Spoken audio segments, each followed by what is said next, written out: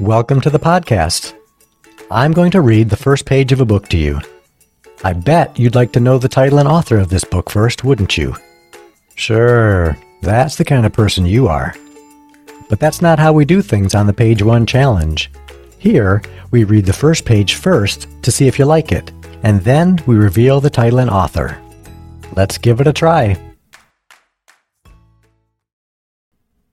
Page 1. My name is Cara Romero, and I came to this country because my husband wanted to kill me. Don't look so shocked. You're the one who asked me to say something about myself. Before we begin, can you permit me to have a glass of water? Yes, thank you. Why am I so nervous? I know, we're just talking.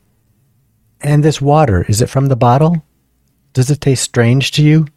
No? I've never done something like this before.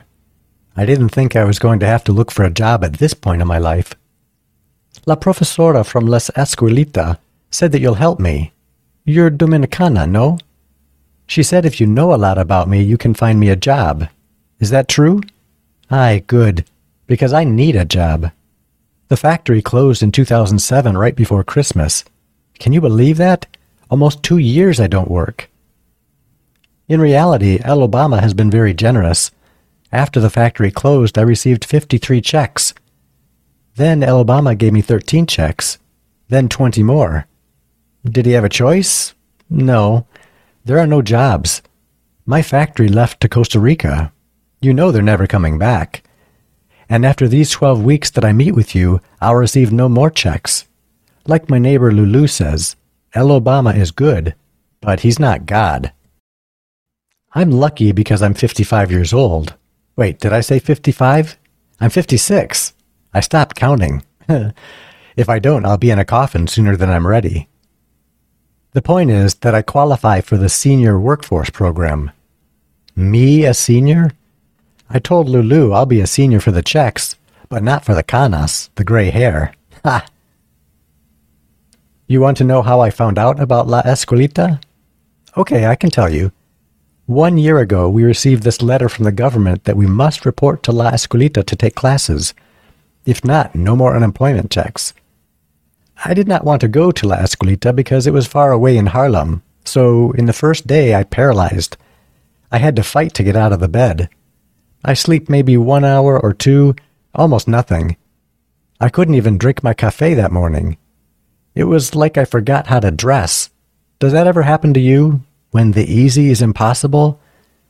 But you have to understand, I stopped working at the factory, and for 12 months I only wore my inside clothes. My belts, blazers, my dresses, lost in the closet.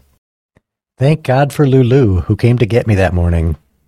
I tell you, on the first day of La Escuelita, Lulu appeared in my apartment with banana bread she makes at home, with nuts and chocolate, warm from the oven, and said, "You have 15 minutes." I didn't want to make Lulu late, so I speed up. She knew I would never go to La Escuelita by myself. And for this, I pay the price. Because for the rest of my life, she will say, "What would you do without me?" That was page 1 of How Not to Drown in a Glass of Water by Angie Cruz, published by Flatiron Books in 2022. This book won many awards, including being a New York Times Book Review notable book. Angie didn't always plan to become a writer. She attended LaGuardia High School as a visual arts major.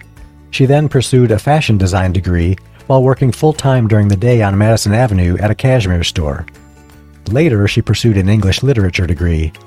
She's currently a professor at the University of Pittsburgh. Thanks for listening to this episode of the Page One Challenge. If you know an author who might like to have their book featured on the podcast, please send them to the website thepageonechallenge.com.